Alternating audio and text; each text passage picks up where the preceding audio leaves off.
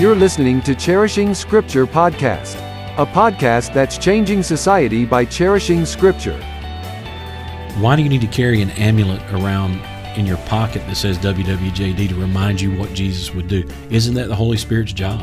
But it seems like a lot of men are trying to manufacture this difference as opposed to letting it naturally happen. Exactly. And the Exactly Bible, right. The Bible naturally changes people and makes them different. In debates, when you get in a debate with someone, you know that you've won the debate when they turn personal. Yeah, they're attacking these preachers that are standing for their liberty. And Right. when they can't find anything biblically wrong with this person, they start picking out other things. And if you don't think that those two things can overpower and overtake you, you're pretending. Right. And now here's your hosts, Pastor Brad Bailey, Adam Capps, Zach Taylor, and Jeremy Boggs. Thanks again for tuning in with us, guys. This is Brad Bailey here, Cherishing Scripture Podcast. I'm here with Zachary Taylor behind the sound booth, making us sound wonderful and good. And to my left over here on the far end there is Jeremy Boggs, wonderful person, a great guy in our church here, and coordinates a lot of things for us, makes a lot of these podcasts possible, to be honest with you. And then Adam Capps, just taken over recently, leading the singing for us in our church here, song minister, and another great addition to us here. We're very blessed to have these guys with us. So we went long last time, and we want to try to condense as much as we can. But this is such a fruitful subject. You know, we were talking about God hates shrimp. This is the first time, disclaimer here, the first time we've all talked about this together as a group. Yeah. There's been a little chit-chat here and yonder. But this is the first time we've talked about this together for a group. I'm not sure I totally understand this title and this concept, but my understanding of it thus far is that those who are trying to advance the homosexual agenda are insisting that if you hate or if you despise the sin of homosexuality, you must of necessity also despise shrimp. Yep. Because both of those are addressed only in the only in the Old Testament. That's So exactly the problem with that is that's not exactly true. Right. As students of Scripture, we can all four of us here can report to you that the greatest concentration on the condemnation of the homosexual lifestyle is in Romans chapter 1, in fact, where it talks about male homosexuality and lesbianism in one chapter, and it gives the spiritual state of a person who has fallen into that type of sin. And so I think what we kind of agreed upon in the break after we sat together and chit-chatted about this a little bit is that maybe we'll bounce the ball around each other, and maybe I could moderate here asking a couple of questions and giving some comments once in a while as well. Yeah. The first thing, you know, that we would want to make clear, at least I would want to make clear, is that this is not a homophobic podcast. We're not out here to try to, you know, bash homosexuals or condemn homosexuals. We're just here to tell you what the Bible says. We believe the Bible, and everything in it from cover to cover is our thesis and our final authority in all matters of faith and practice. And because the Bible is vocal about the subject of homosexuality, we feel that that is a message that needs to be sent for the health of our country, for the mental health, the spiritual health, and quite frankly also for the physical health of our country. And so I'll just throw something out there. We were talking last time a little bit about masculinity and things of that nature. I heard a statement from I guess you could call him a sage. He made the statement, he said, "You better make your boys into men before society makes them a woman." And this is the breakdown of the clearly drawn biblical lines between masculinity and femininity that exist in our world today. James Dobson said in his book, Bringing Up Boys, I'm a huge fan of James Dobson's books, and James Dobson actually said that they did an experiment. Toys R Us did an experiment, and they were under pressure from the feminist world. They had been told that they should no longer impose the colors of blue and pink upon children, that boys should become more familiar with the pink lifestyle, and that girls, because they're so, you know, level-headed and more neutral when it comes to things of that nature, that girls didn't have to move, but boys should become more familiar with their feminine side. And so They started marketing girls' toys to boys in the 1990s. And what they found out is boys were willing to take girls' toys and play with girls' toys.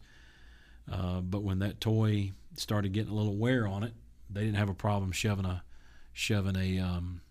firecracker in it, blowing it to pieces. Yeah. So even when they were expected to be feminine, they still naturally acted masculine because that's the way God created boys to be. God creates boys to be masculine. To blow things up. Yeah, by to the explode things and pull off their heads and gouge out the little eyeballs and Which also, you know, by the way, make it look like a zombie. they're even removing the Mr. and Mrs. from the potato heads. Yeah. So- yeah, they already have done that. That's Yeah. hilarious. So Yeah, now, to become a gender neutral right. I Which only again, taking the masculinity Potato away from partner. Mr. Potato I only Head. eat male potatoes. Well, and Just that's saying. that's probably, Throw away the and a lot of that females. is because they believe, and Wow. this is a debatable topic here, but they believe that the problem with our society is masculinity. Mhm. They believe that They do see it as a weakness. They they do see it that as a problem. masculinity is the issue with our society. I think it's the issue. Yeah. I think the lack of it is the issue. Yeah. The counter of what I was about to say. Yeah. But no. You know, I've been studying this for 20 years. I've been in child psychology for nearly 20 years. You know, dealing with it, both youth camps and counseling people in schools and church and so on and so forth. And I can tell you, there is a concerted, organized collusion against masculinity in the United States, and it started in the 70s. And then the pendulum swung so far, boys were starting to fall apart by the 80s. Then it swung all the way back the other day. And in the 80s, we got He-Man, we got G.I. Joe, we got the masculine toys, you know, the guns that shoot darts and all these kinds of things. But then in the 1990s, it started swinging back the other way. Phil Donahue and some of the guys, you know, were standing up and beating this drum about, you know, boys are too rambunctious, boys are too, you know, just too violent. They need to be toned down. That needs to be fixed. And so the effort to fix boys became the feminization of our country. And Scary. it is very scary. It's very scary because, quite frankly, every generation that has come and gone has thought that the generation after them was a little effeminate. Now think about that. The generation, you know, I'm the oldest one in the room here, By far. and right, and the generation before me, they thought my generation was effeminate. And I can tell you that in my generation, I look at the generation after me and I see a group of men who are, in my estimation, a lot of them struggling with their masculinity. And so with every generation, the opinion has been that there's been a weakening of masculinity and a weakening of the... He's basically telling you that you're more effeminate than he is. I'm setting I was up an trying, argument I was here. really trying carefully not to say it that way. I'm just fine. But I mean, and Adam, I mean, you're really devoted to this subject. You know, you've got a beautiful family, and you know, you're raising 2 boys, 2 girls, and doing a wonderful job. You know, I mean, this is a crisis. Yeah. Absolutely. It's a major crisis. you know, Absolutely. and it's something I work with a lot of young men in our school, and it's something I've noticed. It's very strange. I always try to, even in PE or in sports, I try to breed a competitive nature in young men, because I believe that's, and I don't mean in a way of tearing other people down so that you can be ahead of them, but really pushing yourself and not just being okay with the norm. And I think that a lot of this has been kind of looked down upon, you know. Yeah. And you want to talk about our generation, Pastor. And I think part of that is because nowadays, if you go out even to sports, the one thing I hate, my biggest pet peeve with sports is participation awards. They actually drive me up a wall. And when I was a young there man, again, I'm not even it's going to the- lie to you. When my dad was in sports, there was no such thing as a participation No, award. no. You didn't get a medal No. for being on the team. When I was there, they would some coaches would give them out, but Yeah. I wouldn't take it. Let me tell you something. I hated participation awards because to me it's here's something so you don't feel bad about losing. Yeah, Zach. Let me. I played basketball one time for a church cut type school thing, all right, and for one season, I was terrible at it. And at the end of that season, so basically they split us up into two groups because they didn't have anybody to play with. So the entire basketball just split up in two groups, and one of them won every single game. I was part of the team that did not win every single game. And at the end of that, they decided to give everybody a participation award, and I kept it for my shame constantly. I look at it, and it tells me, you're terrible at everything. That's what that thing stands for to me. So if you're out there, anybody, and think it's a good idea to give your child, your son, a participation award, you are doing that to their shame. But I said that to say there's no to me personally, and I may be wrong on this, and I'm willing to be wrong, but I think that takes away a part of that men are naturally competitive and they have that edge about them, and to take that away is taking a huge part of masculinity away. And I talked to you guys about this off air, and it's something maybe if y'all want to talk about, we can. But I was listening to a man, and he talked about teaching your young men to be monsters and then teaching them how to control that. Now, this person probably isn't saved, so I don't know if I would necessarily use the term monsters in the same context he did, but I agree with him, and his reasoning behind that was you would rather have a warrior in a garden than a gardener in a war. And I think what we're seeing today in our society is a lot of gardeners about to enter a war and not enough warriors. And we are not and ready. Gardeners.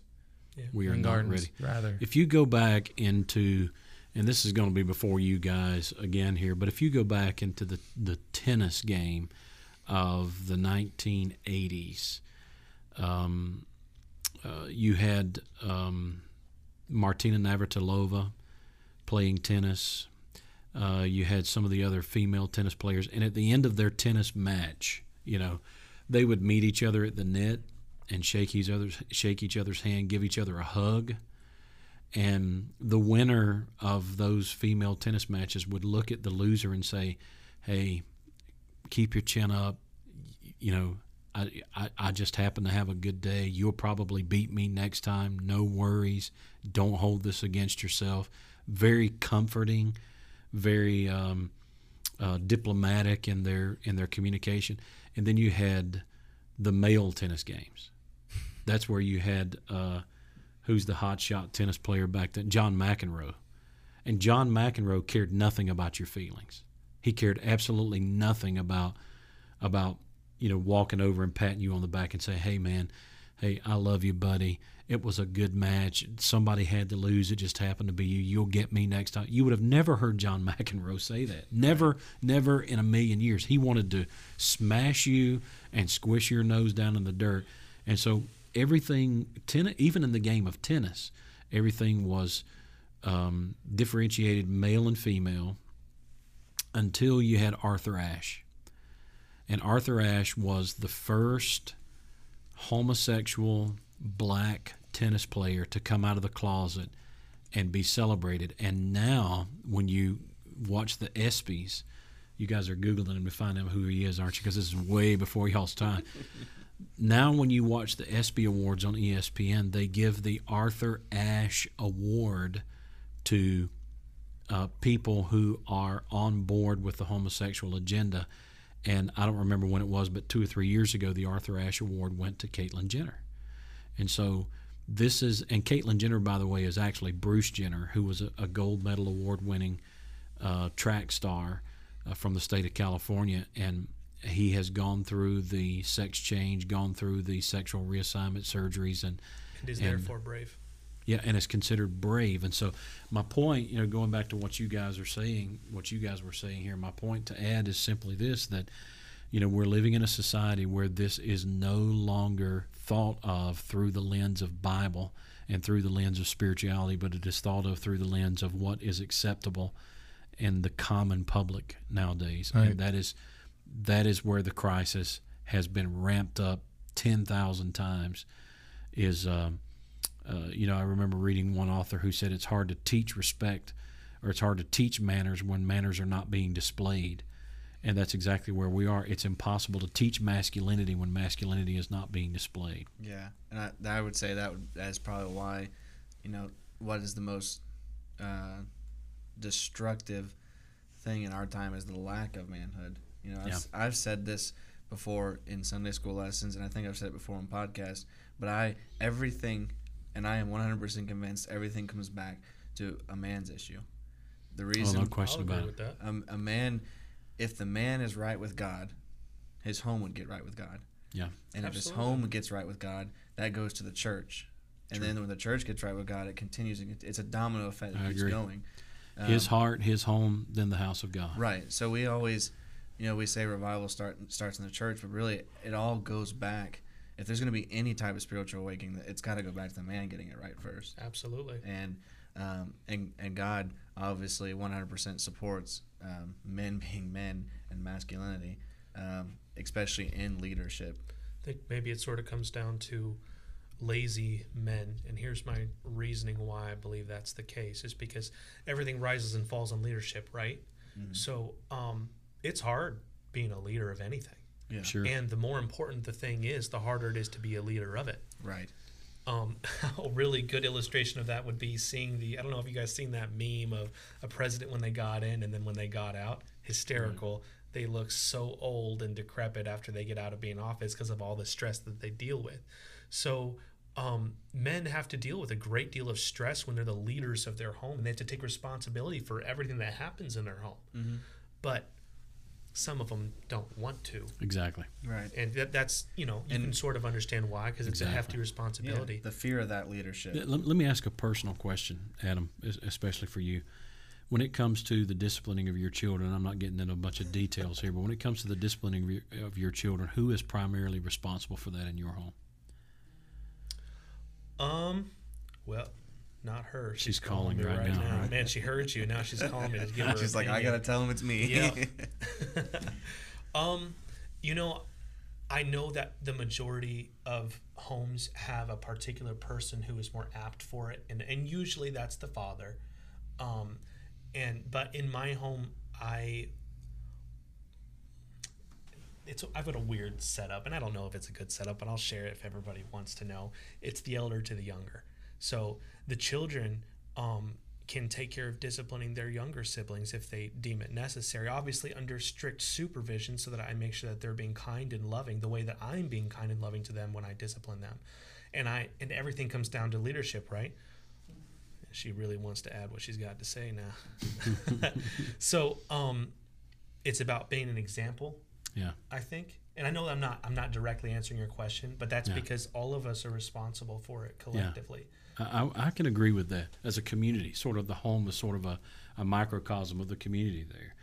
But the reason I ask that question is because if you look at the feminine influence on boys from the cradle to adulthood, most of their teachers are going to be female. Yes. In many racial cultures, there is virtually no positive male presence, so they're being raised by a grandmother or a single mother or an aunt or an older sister or a combination of those with no male presence whatsoever. Then if they are exposed to some heroic figure that is being exalted in the world today, typically that is going to be a Caitlyn Jenner or someone who is a metrosexual, if not a homosexual, and there's going to be just this constant attack on their natural makeup as a God-made boy or as a God-made young man, and that is where the breakdown begins. I think it's expounded even because when they get married or in a relationship, they oftentimes take the less dominant role in that relationship because it's an easier role to take. Yep. But it's not their responsibility. Correct. It's my responsibility to be in charge of what happens in my home. And the boys know that. The boys naturally know that, and you've probably noticed this being a father of boys. There comes a time somewhere around the age of about 2 years old that there is a testosterone surge in the body of a boy that begins to make him into more of a thorough boy. And at 3 and 4 and 5, he will begin somewhere in that neighborhood. He will begin a natural detachment from the female figures of his life, and will seek out and search for quality time with just him and dad. That's true. So, for example, Seth, at his age, you might have heard him on occasion say, "Hey, Dad, let's just you and me go to the store.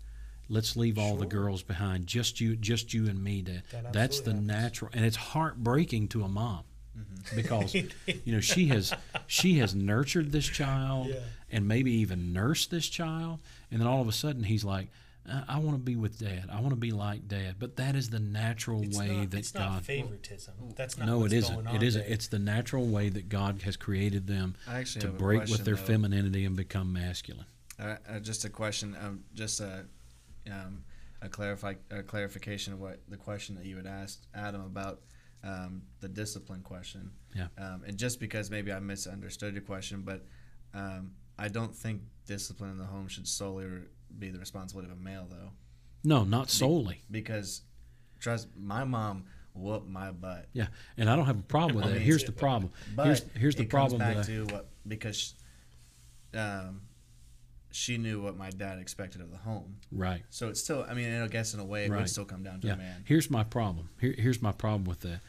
If a man abandons his responsibility to discipline his children totally, Yeah. if he totally abandons that responsibility, and it's all mom, she's the one who's doing the training in manners. She's the one who's doing the maybe corporal punishment. She's doing all of this stuff. Mm-hmm. That boy will begin, in some cases, he will begin to develop a natural aversion to women.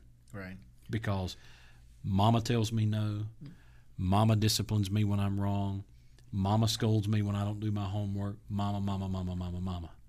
And so he will begin to develop a natural hatred towards women, and it will open his little mind up to the possibility of, if I hate women this much, why would I want to be with one for the rest of my life? And he may develop homosexual tendencies at somewhere in that juvenile age.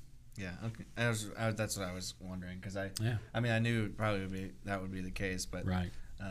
Like I said, I would tell you, my mom, and she tore me up. And if it didn't work, my mom was a single guess mom. what she I would know say? the feeling. Wait till your daddy got home, and then then you wouldn't bet 100%. Exactly right. So, exactly right.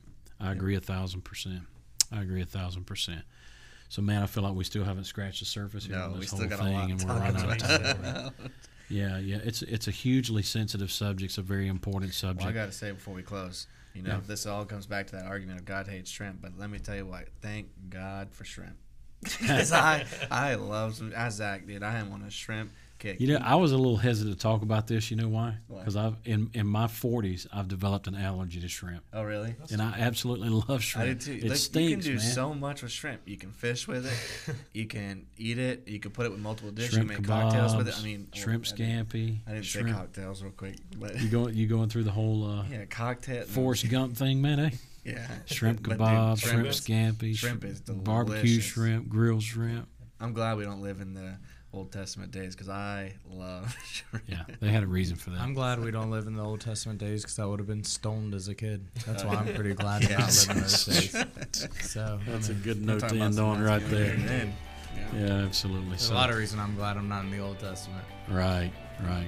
So we're happy to get your questions. You can email those to us at info@brandonbaptisttabernacle.com, or you can go down to the comment section. We're glad to receive them there. Please be respectable. We're not trying to hurt anybody's feelings, and we'd appreciate if you didn't try to hurt ours too, but we do want to receive those if we possibly can. If it's something constructive that we can add to the podcast, we're glad to address it on the air. And so check us out on YouTube and all the other formats where you get podcasts. We're glad to have your information there. So Jeremy and Adam and Zachary Taylor, we're glad you guys have joined us with us today, and join us again next time. Maybe picking up on this subject again. We'll see how it goes on the Cherishing Scripture podcast.